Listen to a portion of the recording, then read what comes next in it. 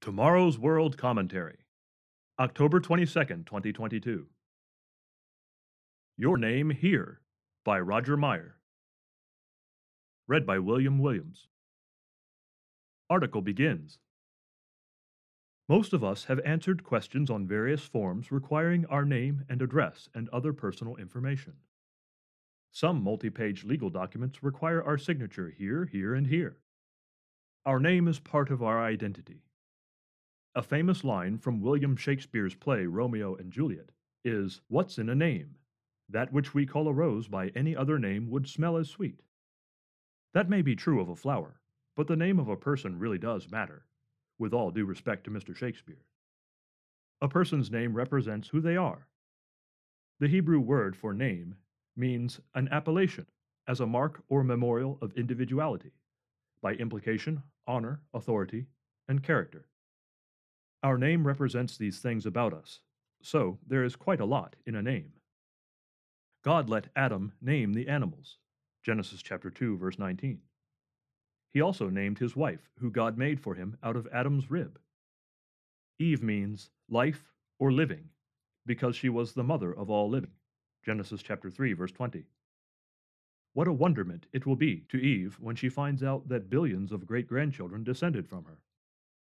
What a big photo that would be, and can you imagine the extent of the family tree? We should all have a unique name, held alone by us and nobody else. But if you do an internet search on your own name, you will probably find a number of other people who share your name, perhaps much to your chagrin. And we certainly don't want anyone to steal our identity, misrepresent us, or perpetrate anything in our name. Perhaps you have made a reservation only to be stopped upon arrival and shown at the reservation desk that your name is not on the list. Or worse, someone has already taken your reservation by assuming your name, claiming to be you, and stealing it. What a disheartening and angering thing to do to someone. Some have had the misfortune of having their identity stolen. Someone assumed their name, violating their identity, and even stealing property that belonged to them. What a devastating impact that has on a person. Parents are responsible for their children's existence, so on every continent and in every nation, parents claim a right to name their kids. Parents provide and care for their children, at least they should, under every common sense understanding of being a parent. Caring for children requires a huge investment in food, clothing, shelter, nurturing, and education. God changed the names of many of his servants, Abraham, Sarah, Jacob, etc., and he will do so again. Many are unaware that the Almighty God will give each person ultimately born into his family a new name.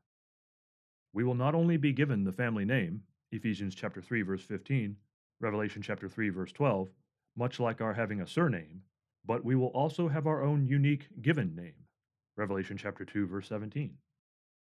What a remarkable thing to be given the family name of the Almighty God and to have him give us our own unique given name.